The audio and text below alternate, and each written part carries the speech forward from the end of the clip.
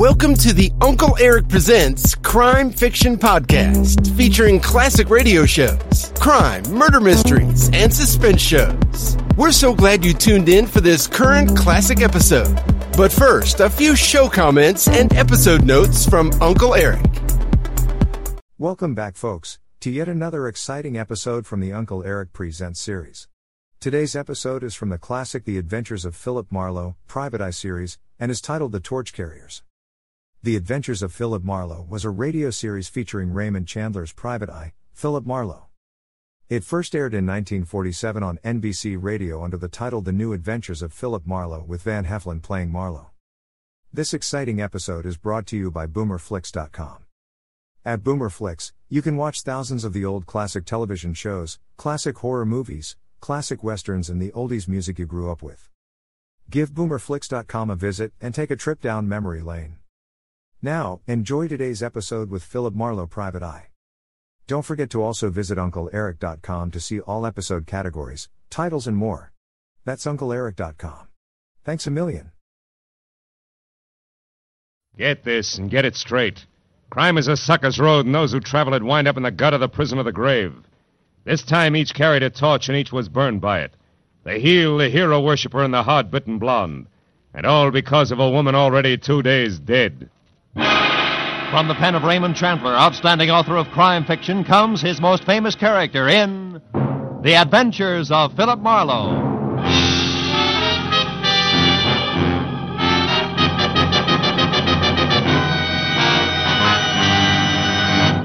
Now, with Gerald Moore starred as Philip Marlowe, we bring you tonight's exciting story, The Torch Carriers.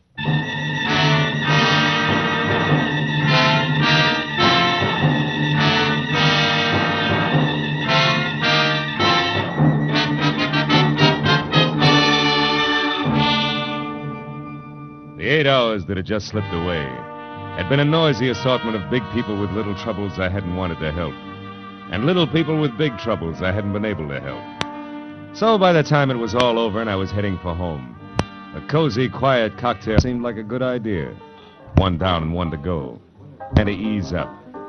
But even as I relaxed, the tension between the couple sitting at my left became more and more apparent. I looked down the bar. The girl was young, pretty, and obviously afraid of the little man with her, who had only asthma where her voice should have been. Now, have I made myself clear? I don't know what you're talking about. Now, look, sister, Larry Sola doesn't go for people snooping after him now. And neither do I. It gives me work to do that's sometimes rough on a party. Brave boy. All right, little man, you've had your busy day. Hey, take your hands off me. As soon as you relax. Okay, get your mitts No, on. no, gentlemen, please, no fighting. I can lose my license for it. Now you leave at once. Wait a minute, Baldy. You heard him, Buster. Okay. I said what I come to say anyhow. Walter, stop playing. You all right, miss? Yes, thank you. Are you sure? Would you like another drink? No, thanks. I think I'll go back to my villa. Oh, you're staying here at the Wilshire Gardens? Yes, Villa 12. It's just around the corner. Well, maybe I better see you as far as the door. Little pal of yours might still be around. Well, thank you. It's all right. Come on. This is really very nice of you, Mr. Marlow, Philip Marlow. What about you? What? Oh, Claire Osborne. Well, now, look, Claire, I'm not trying to pry into your business, but in a way, people like Larry Salter are my business. Larry How did you know about him? Your little pal in the bar wasn't whispering. Oh. I'm a private detective, Claire, and I see a lot of people get in over their heads. Hate to see it happen to you. You know, these people play rough, usually for keeps. Maybe you better tell me about it, huh? Well, this is my place. Oh. Mr. Marlowe, I'll be frank with you. A month ago, I got into a jam. It was an investment I'd made, some stock, a sure thing, I was told. And they usually are. Anyhow, the certificates weren't quite gilt-edged, and they took a dive, a deep one. And to protect myself, I needed more money, so I took a bracelet. I had a diamond one and got a loan on it. From Larry Salter? Yes, from Salter. A friend, a person I thought was a friend, recommended him to me. So you cashed your bracelet, covered your investment, got your money back, and now you want the bracelet again, correct? Yes, but Salter isn't around. He's hiding. How do you know? Well, I went to the club he runs up on the strip. I overheard it there. Oh. 2 men spoke of him as being on an extended vacation for his health. Well, of course, I didn't believe that, so I went around the back, found the door open, and got into Salter's private office. Baby, that in itself is a wonderful way to get into trouble, deep. Yes, I know, but I just had to find out where Salter could be located so I could pay him and get my bracelet back. Huh. Here, look, this paper. Mm-hmm. It was folded under Salter's memo pad. On one side it says, Madge, Gladstone 274. The last number's missing, torn off. And on the back, meet at 1010. Can this help us any? Well, it might. But first, Claire, a couple of questions that might help even more. Who was that ersatz little Caesar who slapped you in there? One of the men I overheard talking at Salter's club. He must have seen me and then followed me here. That figures. Now, look, honey. You're scrambling awful hard for a $1,000 bracelet. What's the rest of it? The rest of it? Well, you're out of your... Honey. Oh, what's the use? That's better. I might just as well tell you. The bracelet isn't mine, Mr. Marlow. It belongs to my aunt. I live with her in San Diego. Oh, you borrowed it while she was away, maybe, huh? Yes. Oh, please, I've learned my lesson. I only want to get that bracelet back now, Mr. Marlow. Please, will you help me? I'll pay you anything. Never mind that now. Oh, please, I must know where Larry Salter is. Okay, Claire. We'll try to find out, but on one condition, huh? Which is what? That you go inside, lock all doors and windows, sit next to the phone, and until you hear from me again, do absolutely nothing on your own. Agreed? Oh, yes, agreed, Mr. Marlow. Thank you very much.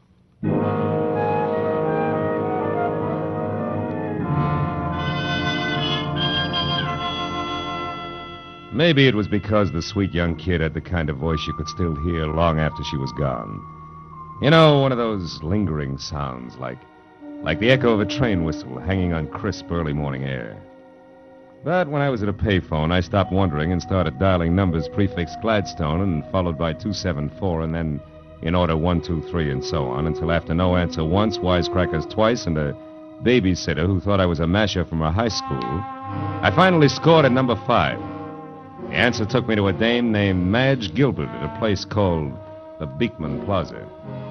It wasn't the kind of place you'd go for Mother, and Madge Gilbert wasn't the kind of girl Mother would put up with. However, she must have been nice to look at once. And from the smile, pleasant to know.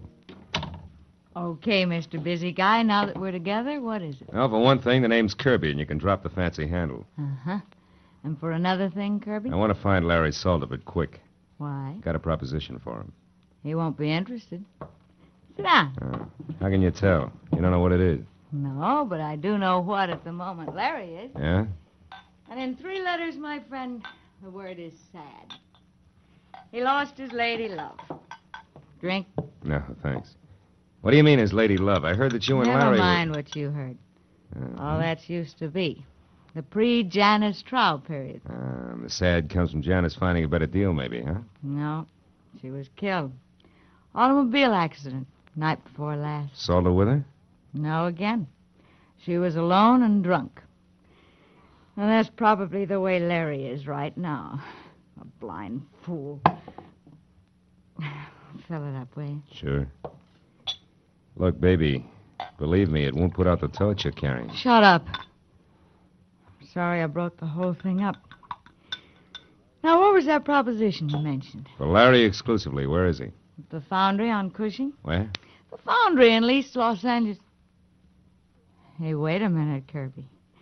You seem kind of lost for a friend of Larry's. I'm just fuzzy on locations, that's all. How about numbers? The address down there, what is it? Come on, fast. 1010. Unless it's been changed recently. It hasn't. Okay, busy guy, you're still all right. Thanks. And if you play it real close, I think you'll be, too. See you, Madge.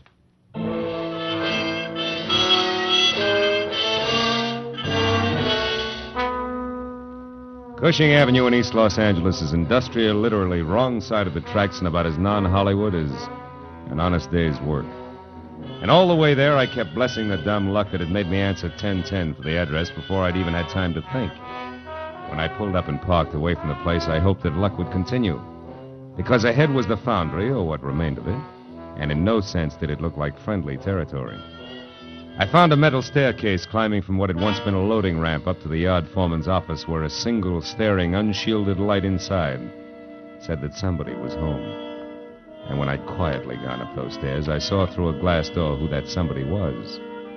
Larry Salter, alone next to a telephone and pitching darts at a smiling face on a calendar across the wall that read, January 1928.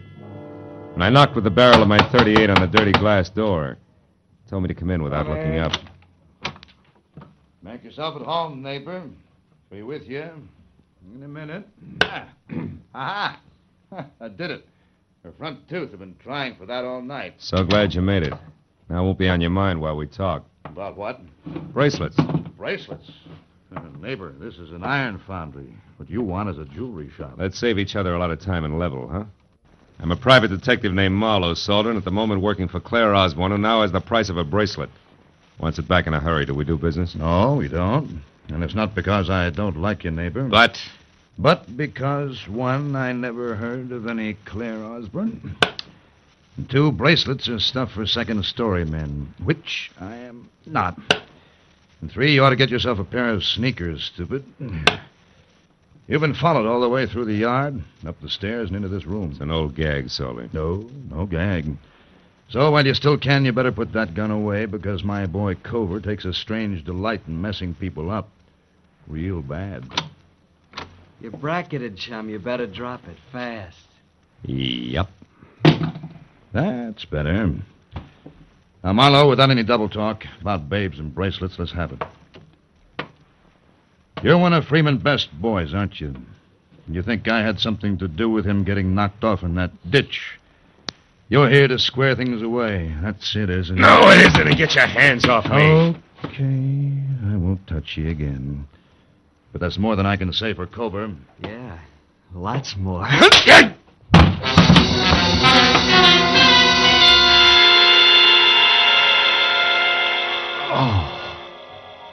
It was a toss-up whether Cover's gun on the side of my head or the side of my head on the floor had done the damage. But either way, it didn't seem to matter. Because I couldn't make it back any further than Larry Salter's voice. It sounded like it was coming from the bottom of the well. You see? Even though I could see him talking into the telephone. Okay, my place later. Oh. It's 8100 North Lucerne in Hollywood. But then, No. I couldn't even see that anymore.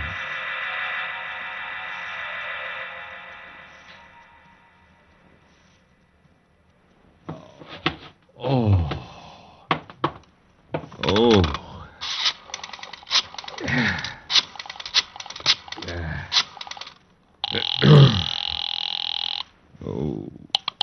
Good evening, Wilshire Gardens Hotel. Villa 12, please. Yes, sir. One moment, please. Oh. Hello? Marlow, Claire. Listen, I'm over in East Los Angeles. Mr. Marlow, did you find him? Do you know where Larry Salter is? Yeah, I think so. 8100 North Lucerne. It's up in Hollywood near you. Now listen, Claire, about the bracelet. There is no bracelet. What? There was no trouble on the stock market and no loan made. Why do you want to know where Salter is? What do you want from him? His life. Goodbye, Mr. Marlow. Wait a minute, Claire. Claire, listen to me. Oh, my head. Oh. I wouldn't try it, What? chum. Hey, Cover, listen, Shut up. You don't have to go no place until Larry Salter comes back and says so. Now relax, chum.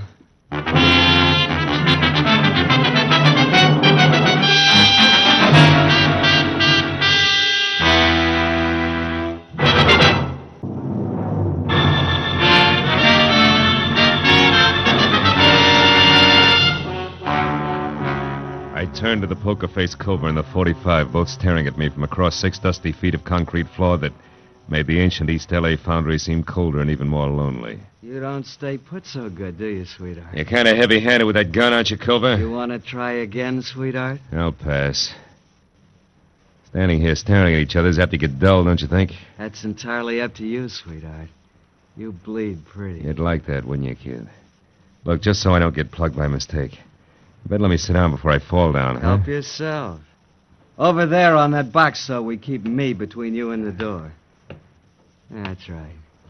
You're a good boy. You got no idea. Hey, come on. How long do we play like this? I'll tell you better when Orville the Squeak gets back. What's Orville the Squeak? She runs errands for Larry, like finding out what's phony about a certain young babe in her bracelets that don't exist. So that's where the bird with the whiskey soprano fits. That's the way the punk operates, huh?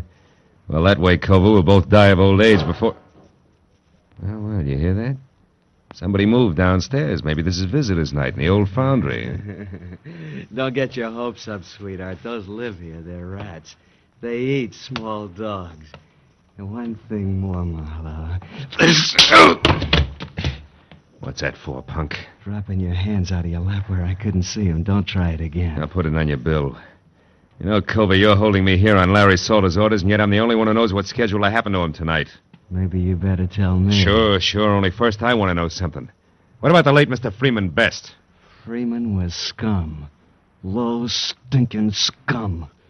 Nobody misses him. I mean, nobody. And Larry didn't kill him. That's out. But he was connected, wasn't he? And there was a girl named Janice Trow. How does she figure? You better let that one set, sweetheart, for your own sake. Now let's have your end and fast. What's supposed to happen? Did you hear it? Yeah, what? Don't tell me a tough boy like you gets jumpy. Skip it.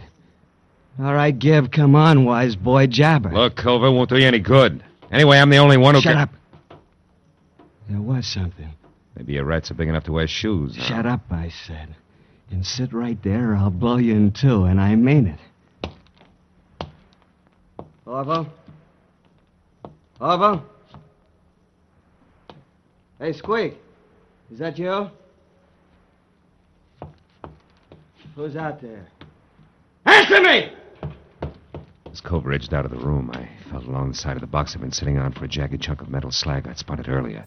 It was about the size of a baseball and heavy. I picked it up, then moved across to the opposite wall near the door. We'll be back after a quick break.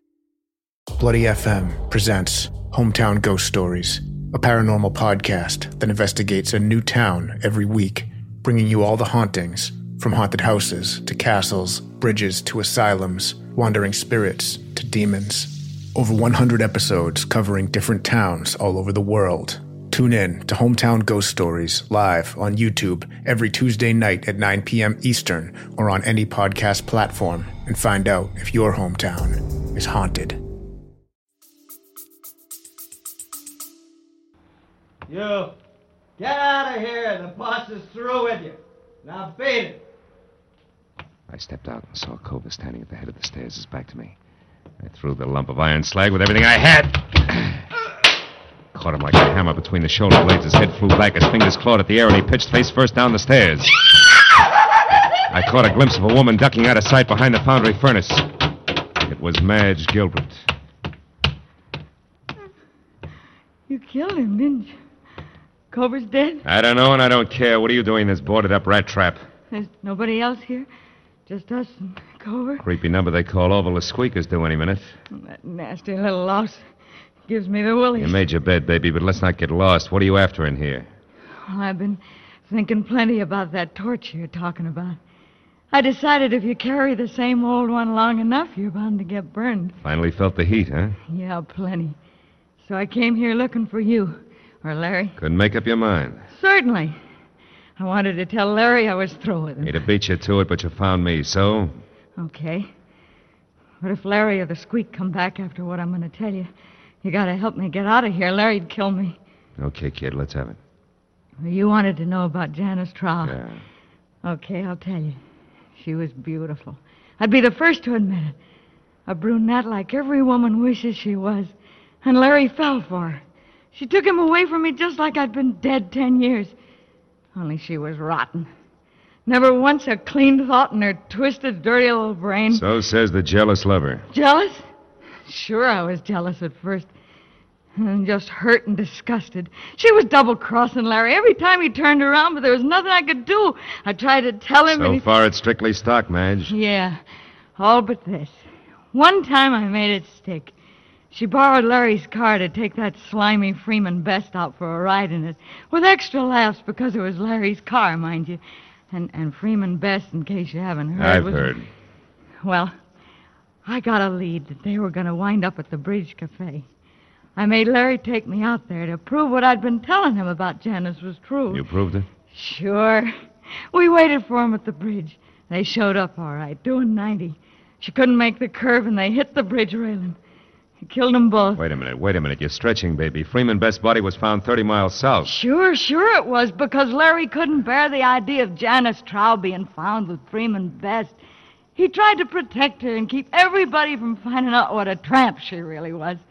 He pulled Freeman's body out of the wreck and hauled it clear down to Long Beach and dumped it. I watched him do it. And all this business is just to keep that secret about Janice Trow, huh? Sure. Gee, can you imagine a love like that going to waste, huh? Why, even with her dead, even now, he won't as much as speak to me. I'm not so bad. I've tried and I've waited. But he won't drop it. So it's all yours, Kirby, and take it. I hope you put it right where it hurts him the most. No dice, baby. Kirby was a stall. I'm Marlow, private detective. What? Gee, how cheap did I sell out anyway? That depends. The only axe I'm grinding is for a girl named Claire Osborne. Ever hear of her? No. That's funny. For some reason, she hates Salter even more than you. Listen. It's horrible. It's horrible. You stay where you are. I'm scared of him, Mom. I'll pull his fangs. Just don't get absent-minded about which side you're on.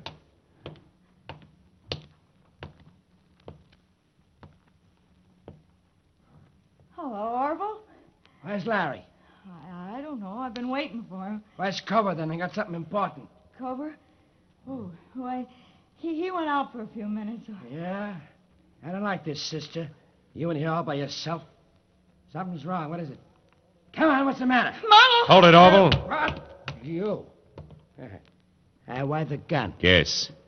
What do you know about Claire Osborne? I don't think I know the party. Sure you do. A cute little brunette named Claire Osborne. I want the straight dope on her, and I want it now, not later. Hey, Cover! Hey, Cover! Answer my questions, you creep. You won't get anything out of me. Larry will take care of both. You jerk. Well, maybe there's something on it that'll give me an answer without talking back. Look, he always wrote things down in a little notebook. It's inside his jacket. Yeah, you're right. Here it is. Let's see. Oh, sure, this is it. Claire Osborne arrived from San Diego last night by plane. Registered at Wilshire Gardens as Claire Osborne, but according to driver's license, her real name is... For Pete's sake, no wonder. I'll see you, kid.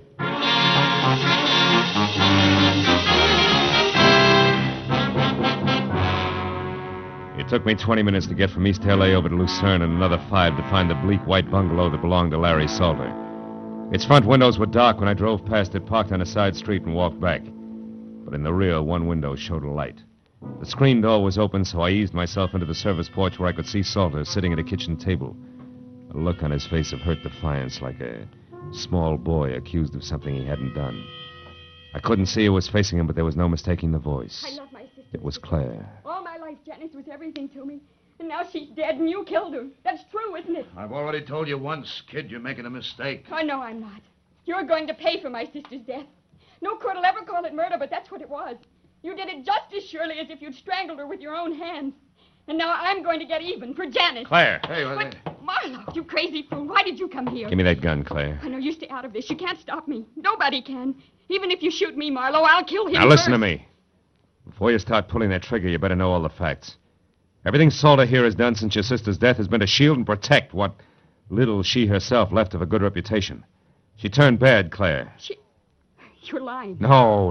What reason have I got to lie? I'm telling you this because it's true and I can prove it. I don't believe you. You're trying to trick me. It was your big sister who tricked you years ago. She was no good. She was that double-crossing dirty cheat who wouldn't shoot square for 5 minutes. Stop it. No, there's more.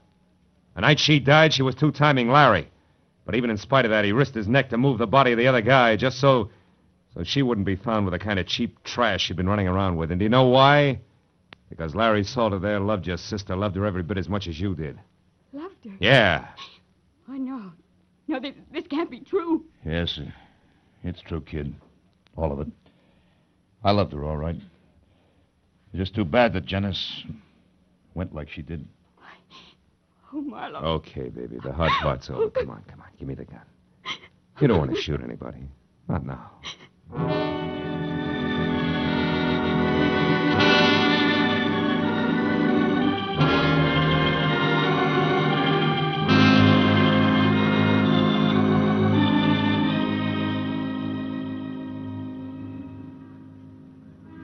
You'll better now, Claire?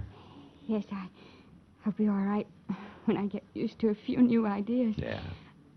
What's going to happen to me now? Well, that's pretty much up to you. How do you mean? The world spins like mad, honey. You have to keep up or get lost. Like I was tonight. Mm-mm. I was lost, Marlow, terribly. Everything I had any faith in was gone. Yeah, I know.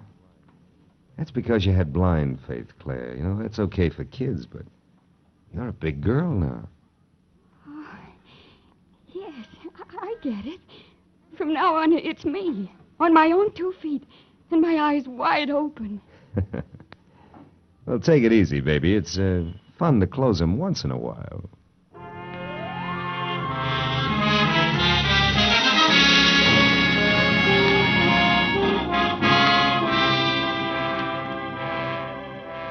After I dropped Claire off at her hotel, I remembered the drink I'd started out to get and left half finished on the bar.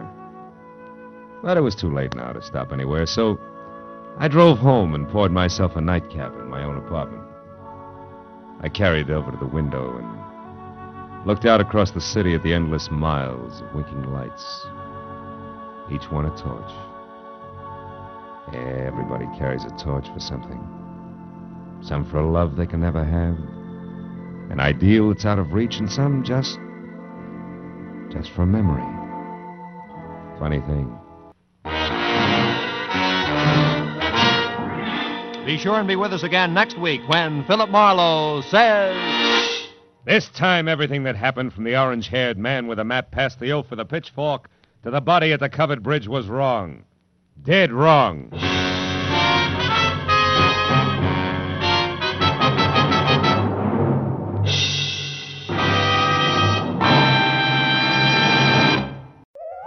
I hope you enjoyed this latest Uncle Eric Presents episode. Stay tuned for the next exciting episode. Please check back often and make sure to subscribe to my podcast so you won't miss the new exciting episodes. In the meantime, scroll up or down to find other exciting episodes to listen to. Don't forget to visit UncleEric.com to see and listen to all the program categories and episodes. There are also hundreds of the old classic crime and detective television show episodes you can watch as well. They're a hoot to watch. That's UncleEric.com. If you like this episode, please consider buying Uncle Eric a cup of coffee at the support link below. Thanks a million. Thanks for stopping by. Bye-bye for now.